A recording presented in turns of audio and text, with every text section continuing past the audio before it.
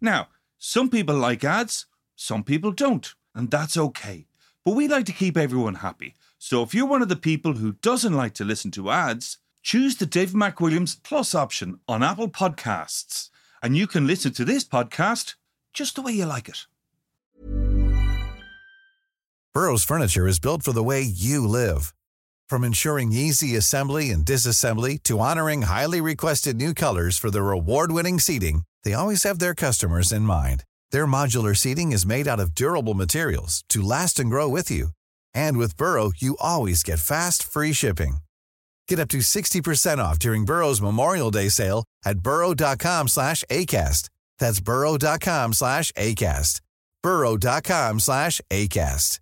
Many of us have those stubborn pounds that seem impossible to lose, no matter how good we eat or how hard we work out. My solution is PlushCare. PlushCare is a leading telehealth provider with doctors who are there for you day and night to partner with you in your weight loss journey. They can prescribe FDA-approved weight loss medications like Wegovy and Zepbound for those who qualify. Plus, they accept most insurance plans. To get started, visit plushcare.com/weightloss. That's plushcare.com/weightloss. To understand the economy, you have to understand human nature. This podcast is powered by Acast. How you doing there? It is podcast time, and today we are going to go to India and discuss the phenomenon that is the Indian economy. Many people believe, I remember people said, the 19th century was the British century, the 20th century was the American century, the 21st century, people suggested, was the Chinese century, but maybe not. Maybe it's going to actually be the Indian century, because India is growing incredibly quickly, coming up incredibly fast behind China. And maybe the biggest story of the next 50 years will be the Indian story. And of course, all that is crystallizing this weekend as the G20 meet in New Delhi under the tutelage of Mr. Modi, the Prime Minister of India. So if you ever wanted to see the shift in the world economic power, have a look this weekend. It is shifting, and it's shifting to the extraordinary subcontinent of India. I'll just give you a quick statistic about colonialism, because we're going to talk to an old friend of mine, Vikas Nath, about the Indian economy. When the British arrived in India, the Indian economy had, for the previous 1,000 years, constituted about 30% of global GDP.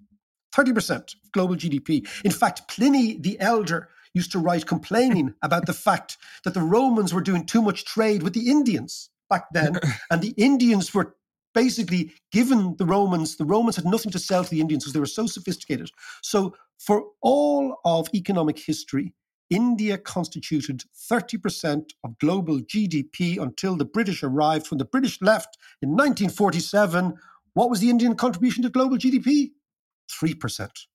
Wow. They completely destroyed and looted the country. It's no surprise that the word loot in English is an Indian word, because that's exactly, to loot is an Indian word. And that's didn't know exactly what they did. So we're going to talk about that, John. How are things with you, boss?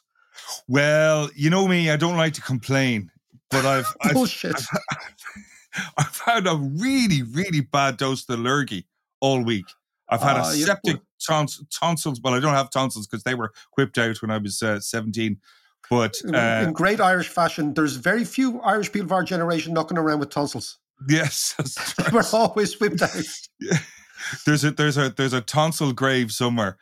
But yeah, no, it just hit me out of the blue, and I was stuck in bed with big sore throat on me, feeling very, very sorry for myself. But I did take the time to, because I have a big list of podcasts that I want to listen to. So we one can by rob one, some good ideas. Well, one by one, I was putting on the podcast and kept falling asleep because the medicine I'm on is so strong. But one podcast series that I am in the middle of at the moment is one called, have you ever heard of the Lazarus Group? No. Podcast called The Lazarus Heist. Okay. And it's from BBC World Service, but of course it is. Your former home. There's nothing they know that you didn't teach them. I know that. Exactly. Oh, yeah, totally. But the Lazarus, I won't get into it, but it's really interesting. This will be up your street. The Lazarus Group is a group of global internet hackers. And Okay. apparently they are sponsored by or based in, not entirely sure, North Korea. And they Yeah. do the work for A great friend of the Kim Jong. podcast, North Korea. Great friend of Absolutely. the podcast. Exactly. Here's a couple of things that they did. They first kind of came to prominence in 2014. When, do you remember, Seth Rogen, the filmmaker, comedian filmmaker? And I know Dopehead? the name, but I haven't a clue what it even looks like. He made that movie called The Interview, which was all about him interviewing Kim Jong-un, but the CIA get him to assassinate him while he's interviewing. And that went out, and Kim heard about it, saw the movie, didn't like it, and he directed Lazarus Group onto Sony Movies, Sony I remember that. I remember they hacked Sony. They hacked them, they shut them down, they stole all their scripts, their assets, all their digital assets. Amazing stuff. Fast forward a couple of years, the other thing they did, which I think was amazing, is they didn't fully succeed, but they tried to rob the Bangladesh Central Bank of their central funds, which was $1 billion, which was sitting in the New York Fed. Yeah, that makes sense. They ended up getting, I think it was 100 million siphoned off. That's amazing. But it's incredible. The whole story behind it, the sophistication, it's a fascinating listen. There's a lot of detail in it as well. But go have a listen to that one. You should get sick more often, John. You should get sick. It's funny you mentioned tonsils there. I was just thinking, right? We're going to talk about India. And Indian tonsils reminds me, when I was a kid, I was about 7 or 8. I got my tonsils out in the Adelaide Hospital. And, they bring you into this place. It's got a Mickey Mouse and things, and you're going to sleep, right? Yeah. And the doctor was the first time I ever saw an Indian person. I'd never seen an Indian before that. Oh, right. And the doctor who took my tonsils out had a big mirror on his head to look down my gob, right? And about 4 years later, I said to my mum, on the sight of my second Indian person, when I was about 12, I says, "Where's the mirror?" I thought all Indians came with mirrors strapped to their heads. The third eye. Yes, exactly. Anyway. No, actually, Mac, do you remember when I got my tonsils out at 17, I got them out in Monkstown Hospital, which is now an apartment block. But do you remember you breaking into the hospital, come and see me at about midnight? Do you remember that? Yes. We were running around the corridors of the thing at about midnight. I remember that so well. I'm bored out of my head. And Mac goes, "Hey, how's it going?"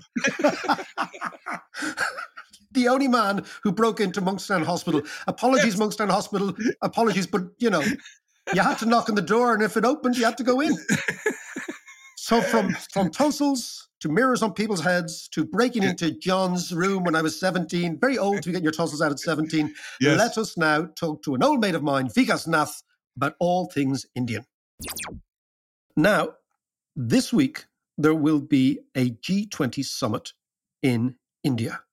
And the world will be focusing on India. We've been talking about traveling around the world, looking at our different countries, but one of the most fascinating stories is the Indian economic story, which is amazing. Just to put it in context for you, in the last 25 years, size of the Indian economy, okay, imagine this, has expanded 13 times. So imagine that. It's a phenomenal growth. John's been in India, I've been there. It's an amazing country. And I can't think of a better man to hold my hand and tell me all about India than my old colleague, Vikas Nath, who you will know if you're a Kilcomox recidivist. He's there every year, was the emerging market strategist in a bank that I work for. We were actually a pair, a duo in that bank. And obviously, Vikas has a handle on what the hell is going on, explain India. But Vikas, first of all, good to see you. How are you, man? I'm good, man. I'm good. To introduce myself to your listeners, best way to do it is, hello, my name is Ashok. How can I help you? Can I start with getting your account number? Obviously, my name is not Ashok. But this is how the India transformation story started. The 13x growth started by India taking an industry and changing it like no industry has been changed before. But we'll talk about it as you ask me questions, David. Well, I'm just going to, we're going to talk about back office India, but back office India becomes front office very quickly. And that's where India is going. That's what people have to appreciate, that, you start in the back office, but very, very soon you're doing everything, and you're doing everything better than everybody else. But I want to start, Vikas, because you and I have known each other for a long, long time. We've chatted about this. I'm going to start something bizarre, which is the trial of Roger Casement, which is, he's executed on the 3rd of August, 1916. The trial is in June of 1916. A couple of months after the Easter Rising here, Casement is being tried for treason. He is being advised to be defended by George Bernard Shaw, who said, I will write your speech. Casement said no. Arthur Conan Doyle, probably the most famous writer at the time, also contributed to his defense team. And the reason was the following, that he was representing an anti-colonial movement which was erupting in Ireland. Now, fascinating, Nehru, the first leader of an independent India, was visiting his cousin who was studying in the Royal College of Surgeons in Dublin in 1916. And he writes home to his father after the Rising, watching the Casement trial. And he says, these people know how to become independent. It won't be given to us. We have to take it. And it always fascinated me that Nehru was in Ireland at the time. And the connection between Ireland and India, historically, constitutionally, politically, the new India, is really quite strong, isn't it? Yes, it is. It is. So Nehru, as you know, studied at Harrow and then at Cambridge. And he was called to bar at law in England. So he was a lawyer in England before going back to India soon after his visit to Ireland. And his time in Britain, it really had a huge impact on him. He was very well educated, etc. But more than that, he could see how free people lived.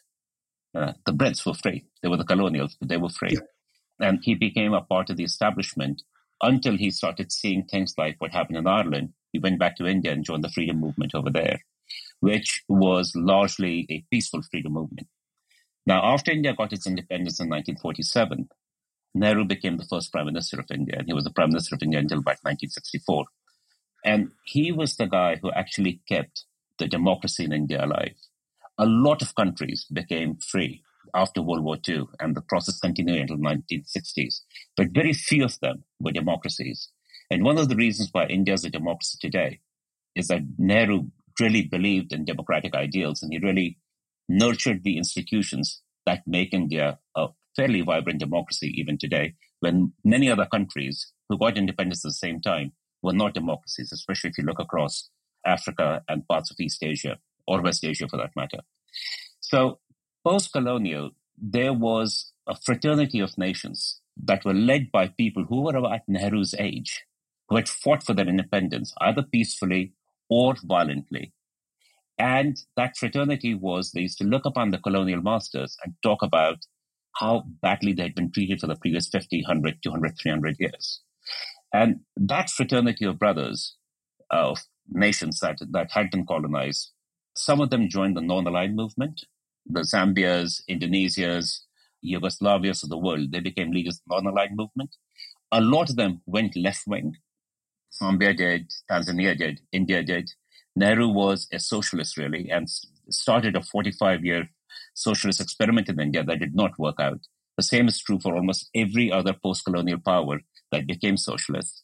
So there were brothers not just being post-colonial, but also being socialists. And that was the strong link with Ireland. And India's link with Ireland goes really deep. A lot of India was conquered by a British general called Arthur Wellesley, Duke of Wellington, was Irish. Yep. The Irish were teaching in a lot of Catholic schools that existed in India.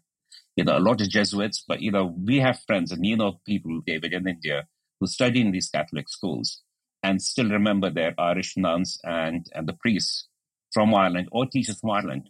I was amazed by that, Vikas. So just to tell you, Vikas and I have been in India together a number of times, but we were chatting away, and the amount of people in India, and also the amount of people in very significant positions in India who were educated by Irish nuns and Irish priests, I was blown away, but it was phenomenal. We were chatting away and they could quote this, they could quote that, and there was a real proximity, and it's something that we don't really know about at home. Yeah, it's the Irish global influence just to the diaspora. The fact that so many Irish people have taught people not just in India, but, all over Southeast Asia, all over Africa. The Irish global impact is huge. And those countries, people in those countries feel very connected to Ireland because of that. Yeah, just one last thing on that connection. In 1947, when Nehru was celebrating the independence of India, I believe it was the 16th of August, 47. 15th of August, 15th of August. And he asked the Brits, could they celebrate or note this? And the Brits said, no, you can't do this in London. You have to do it in Birmingham. And the only foreign leader who turned up to celebrate the independence of India was Eamon de Valera. The only one. Yeah. So it's an extraordinary story. It's an extraordinary story. We were brothers. I tell you, and then let's go to India now, because I think the history is fascinating. The fact that the priests and nuns were there, the fact that Casement, Nehru, all that. But again, that's recent history. What is phenomenal now, and this is what has been noted this week at the G20, is the fact that India is the coming power. Explain, let's say, the last 30 years. What happened? Because Nehru, you said, and Indira Gandhi and the Congress Party, very much socialists, India was going nowhere quickly, 60s, 70s, up into the 80s. Tell me between the 90s and now what has happened to allow this country to explode in growth. So, quick background, 30-second background. Nehru inherited a post-colonial economy. The post-colonial economy was largely run by private companies, British-owned but private companies.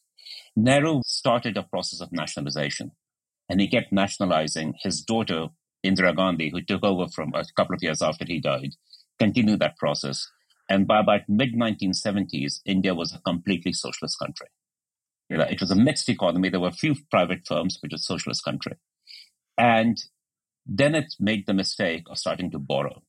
So you'd remember in late 1980s, Brazil and Mexico both had huge foreign debt crises.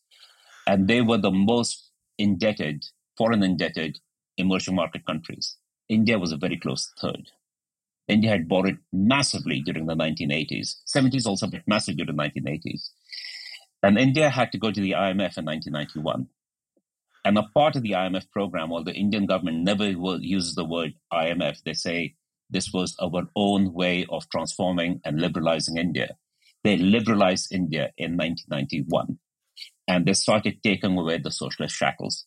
And capitalism, and Indians were good capitalists and good entrepreneurs. They started coming to the fore and they started new industries, etc. And this new industry that was coming around at that time was the IT industry, the information technology industry. And 2 or 3 Indian firms started really making very rapid progress in that. But India's golden moment came when the dot-com crash happened in the 1990s. Because during the dot-com bubble, what a lot of companies had done was invested huge amounts of money in creating international infrastructure for IT. So when the dot-com crash happened, Indian companies started buying these assets for pennies on the dollar. So I didn't realize the undersea fiber optic network that had been laid between Asia and the US, both through Pacific and through Atlantic, was bought by Indian companies. Consequently, the cost of telephony just dropped. It dropped by like 90-95% almost overnight. And then started this guy named Ashok or Sanjay or Rajiv who started answering your phone calls. And, we are sitting in early 2000s wondering what the hell is happening. And you mentioned BRIC. At about that time, I'm sorry, I'll go away a little bit, but I'll tie all of this together. Because this is why I love chatting to you. We always go around the houses, but we always get there. So BRIC was launched as an investment concept by Jim O'Neill, who was the chief economist at Goldman Sachs Asset Management. And he launched it as an investment concept, saying that, look, these are the 4 countries, Brazil, Russia, India, and China. South Africa was not a part of the original BRIC. These are the 4 countries on which we are putting a 50-year bet. This is what we should invest in. These are the 4 countries we should invest in. And Goldman Sachs Asset Management, they launched a fund called the BRICS Fund. As an investment idea, it was bogus. It didn't work. It never would have worked. But at that time, it really took the investment community by storm. And me being an emerging markets guy, I started saying, all right, Brazil makes sense. Huge exporter of minerals, massive agro exporter, one of the most efficient agro exporters in the world. This makes sense. They should do well. China makes sense because by then it was proving out to be the factory of the world. Russia makes sense. Oil, lots of minerals, and also a massive agro exporter, and also a country that was starting to come together in the post-Yeltsin era. Putin had just come in. And the first 5 years of Putin were not that bad. He looked like a guy who was... Absolutely. Yeah. India stuck out like a sore thumb. It's like, why is India in this grouping, other than the fact it's got 1 billion people living in it? It's got no natural resources. We Indians are not particularly strong and industrial. We're pretty lazy. What is it that India has that can be its competitive advantage? Well, the competitive advantage that India had, and I'll take you to another story, which is your economics. We've always had in economics this concept of tradables versus non-tradables. Yeah. Tradables, international tradables are goods, computers, VCRs, aeroplanes, cars, etc. You can make in one country, export it to another country. Services were always thought to be non-tradable. How do you trade away a secretary, a typist, etc.? What India did was it made this non-tradable into a tradable through technology and by starting these backrooms, call centers, business process outsourcing, and eventually taking over a lot of the services that world uses, to the point that India's service exports from a couple of $1 billion back at that time have now grown to $350 billion. That's extraordinary. So that's every back office, that's every tech support, that's all the stuff that people engage with India. And they've moved up the value chain. So the reason India fit in there is this remarkable story, absolutely remarkable story of taking a non-tradable and making it into a tradable. That's India's story. And that's what India is going to continue to do and be more and more successful at going into the future. So let's look at that. So you make services that were thought of as a local business. You make it into an international business. And as I said at the start, you start in the back office. And to a degree, Ireland started that at a similar sort of journey in the early 80s, but on a much smaller scale, obviously. But it was that idea that we were kind of the back office for Apple and we're the back office for Microsoft and whatever. And then gradually you become the front office as people acquire more skills, more networks, education system changes. So let's look at India right now. Tell me about the demography and then tell me about the future. So about 1.4 billion people, making India one of the most populous country in the world. GDP of about 3.6 trillion in nominal terms, not in the PPP terms, making it the fifth largest economy in the world, about to overtake in the next 2-3 years, should overtake Japan and Germany, which are number 3 and number 4 economies in the world. So India will become the third largest economy after US and China. The future looks good. The reason it looks good is because India is slowly but steadily building physical infrastructure, which it had completely ignored for the first 60, 70 years.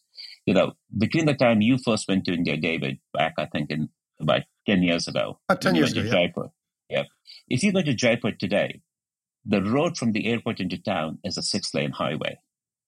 Back then it was a 2-lane road. It was a 2-way, and it was a fun drive. It was you got into the minibus and you just said, "Don't look out, just look at your feet, and you'll get there." What the Chinese did was massive investment in infrastructure in the last 25 years. India is now doing that. India's starting to do that. 10 years ago, 25% of India was not even connected to the national grid, electricity grid. That's now in place. 25% of villages had no electricity. Every village has electricity now.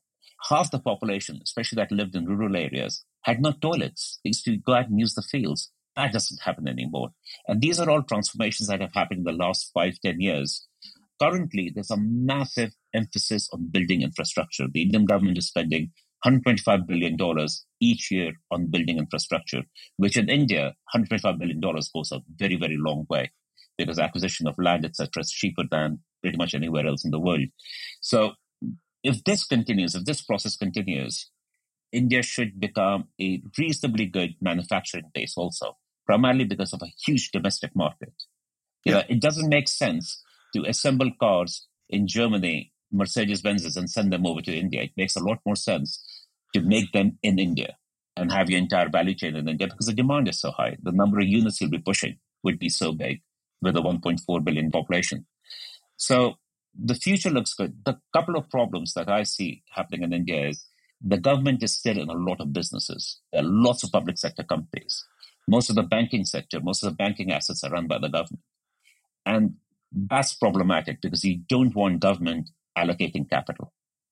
Yeah. A lot of industries, core industries, are run by government. And yes, there are private players that are coming in, but the government needs to get out of the business. Mr. Modi, the current prime minister, was elected on the basis of, I will make the government smaller. Unfortunately, he hasn't done that. It still is a very nationalist government that believes in the role of government in the economy. And that'll always be a problem for India. If India could throw off its public sector shackles and go as private sector as possible, India needs to get rich before it gets old. Yes. That's the challenge for the next 25 years. Yeah, China is getting old before it's become really rich. China's GDP per capita is the same as about Turkey, same as about Brazil. It's not very different from them, but it's getting old. We need to get rich before we get old. And we have a window of about 25 to 40 years to be able to do that. To get rich, India needs to expand 20-fold, 30-fold from where it is right now. Wow. So the challenge is still enormous. The challenge is enormous.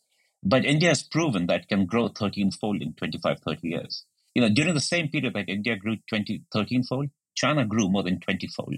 So it can be done. It can be done. South Korea did it in 30 years after their war. Yeah. The amazing thing with South Korea is still, and people don't appreciate it, probably the most impressive economy in the world. They do everything. They make everything. They've changed that place beyond recognition. Let me come back to this weekend. So there is the G20 summit. Mm-hmm. This is coming on the back of the BRICS loose arrangement. Okay, I want to ask you about what you think of these things. G20, Xi is not going to travel to India. This has changed the whole dynamic. He's sending his second in command. Is this still emblematic of the friction between China and India? Most commentators believe it is. India and China fought a war in 1962, which India lost, ceded some territory to China, and they have been antagonistic ever since for the last 60 or so years. The main issue is the border between India and China. There was a treaty between British India and the government of Tibet in the 1880s, but that did not define the border very well. China invaded Tibet, absorbed Tibet as a part of China, and that border still remains in dispute. Most of the border is above about 15,000 feet. No one lives there. Yeah, it's snow and glaciers. It's in the Himalayas, in the mountains. But every once in a while, there's a clash between the two forces. The good thing is that there's a treaty between the two countries not to use guns at the border. So when these clashes happened, and the last one happened about 3-4 years ago, soldiers were fighting each other with wooden clubs, with fists. I saw that. With knives. There were no guns fired. If guns had been fired, it would have escalated very, very, very rapidly. And for the last 3-4 years, they've been talking to de-escalate tension. Both sides are naughty. Yeah, and they're playing games, and but it's a frozen conflict, and it's low level, and it's not going anywhere. It is a frozen conflict, no pun intended. It's temperature up there is always below zero. Yeah, now let's tell me about the BRICS. In the last couple of weeks, there's been lots of talk, lots of commentary about what this loose arrangement may be. We talked earlier on about the anti-colonial movement, which was, again, a loose sort of confederation of people who had suffered something similar, and that's what unified us. So, as you said, it went from Zambia, the ANC in South Africa, the Congress Party in India, the Fianna Fáil Party in Ireland, all these, the Fine Gael, the founding fathers, so to speak. Tell me, what do you make of this new BRICS arrangement? And are you skeptical? Are you enthusiastic? Can it go something? Is it an anti-NATO thing? Is it anti-American? What do you think it is? Well, firstly, I don't think much of it. I'm more than skeptical. It's an investment idea gone bad, seized by a few countries, and they're now trying to expand it. They call it BRICS. They've just admitted 4 or 5 more members. I have no idea what these countries have in common. They have absolutely nothing in common. They keep talking about a BRICS currency. Ain't ever going to happen. I mean, we can go into it, but that's an entire podcast in itself. There's a BRICS bank that's been established, which is now led by Dilma Rousseff, who used to be the president after Lula in Brazil. It's based out of Shanghai. It's done in about 10 years. It's done about $30 billion in lending. It lends out $3 to $4 billion or $5 billion a year, the amount that JP Morgan lends out in about half a day. And also to more than half the world's population. Yes, but it's not a big bank. I know. So, I think it's all talk, and I don't think much will come off it. It'll fall apart. And is India taking it seriously, or are the Indians just going along for the ride? Indians are going along for the ride. They pay lip service to it. The bank's interesting because you might be able to get some cheap financing for Indian infrastructure. But beyond that, I think India's paying a lip service to it. So just before we go, Vikas, what does an India look like on your long-term forecast in, let's say, 2030? Because it's quite close, but it's sufficiently far away. So by 2030, India would be a top 3 economy. The GDP would have gone from about 3.6 trillion today to about 5, maybe a little bit beyond that. If the infrastructure investment continues, it's manufacturing, the manufacturing side of India and the manufacturing export side of India would be exploding. The biggest advantage that India has is its people, and it's people that live outside of India. Interesting. Your Prime Minister, the Vice President of the United States, the British Prime Minister, the leader of Portugal, Costa, he's from Goa, or his family's from Goa. The Indian diaspora makes a huge amount of difference. We forget the role of Chinese diaspora in China's growth. Investment from Taiwan, investment from Hong Kong, etc. Absolutely. And the impact of Indian diaspora on India's growth is going to be massive. Firstly, it sends back over $100 billion a year in remittances. Wow. Secondly, other than these leaders, if you look at companies, Indian diaspora has been phenomenal. I mean, Google, Microsoft, IBM, Adobe, Starbucks, Novartis, SoftBank Vision Fund, Diageo, all of these guys have recently had, Deutsche Bank recently had CEOs who were born in India. Not Indian Americans or Brit Americans or German Americans. Actually, people born in India had gone over with connections in India. So as long as this diaspora is in place, they will keep investing in India. They will direct a lot of investment towards India because now India is responding by investing in itself also. And it's very difficult to figure out how this will play out. But I think it'll play out really well, and India will keep rising and probably will not get rich before it gets old, but will be reasonably high income before it gets old, 40, 50 years from now. I'm very positive. I'm a bull. Brilliant. Listen, Vikas, we will leave it there. I will see you at Kiltonomics, as always. Yeah. We will use and abuse you. We'll have you in all sorts of panels, and you'll go back feeling rejuvenated on the Sunday night. Thank you so much.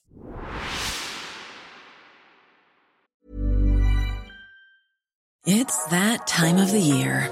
Your vacation is coming up.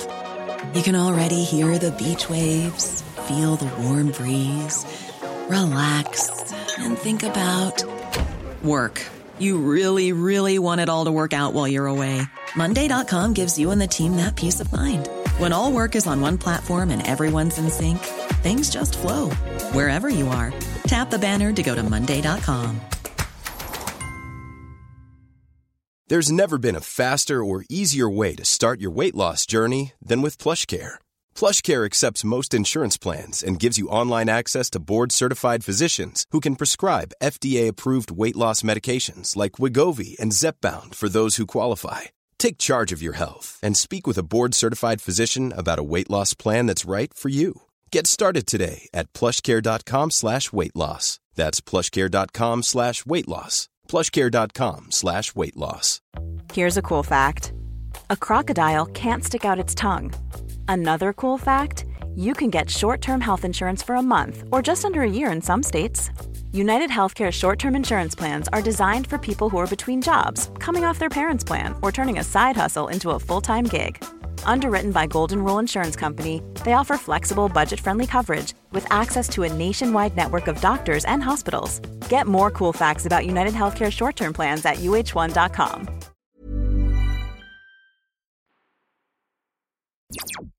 I have to say, talking to Vikas there, the India that he was describing was very different to the India that I saw back in, 95 or something like that? Absolutely. But it is interesting, like when he was talking about the Indian diaspora, they're exactly like the Irish diaspora, just like on steroids. Yeah, and there's a lot more of them, and it's 100 billion every year being sent back. It's mad. We'll just conclude on diasporas, John. I remember years and years ago being in Israel, and an Israeli fella said to me, what do you guys do with your diaspora? He said, I'm meeting meet Irish people everywhere. He was a businessman. And he said, I meet Irish people everywhere. There's lawyers, there are investors, la, la, la, la, la. He said, you're everywhere. You're like us. And then he said, you're not really like us. I said, how do you mean we're not? He says, you guys, you're like the Jews, but you're the Jews who booze. I thought as a description was pretty good. And by the way, we're going to come back to the BRICS and that whole idea of a non-aligned, different sort of cooperation amongst countries. We're going to go to Argentina next week, talk to Martin Lusteau about the Latin American angle on the BRICS. So we'll talk to you next week.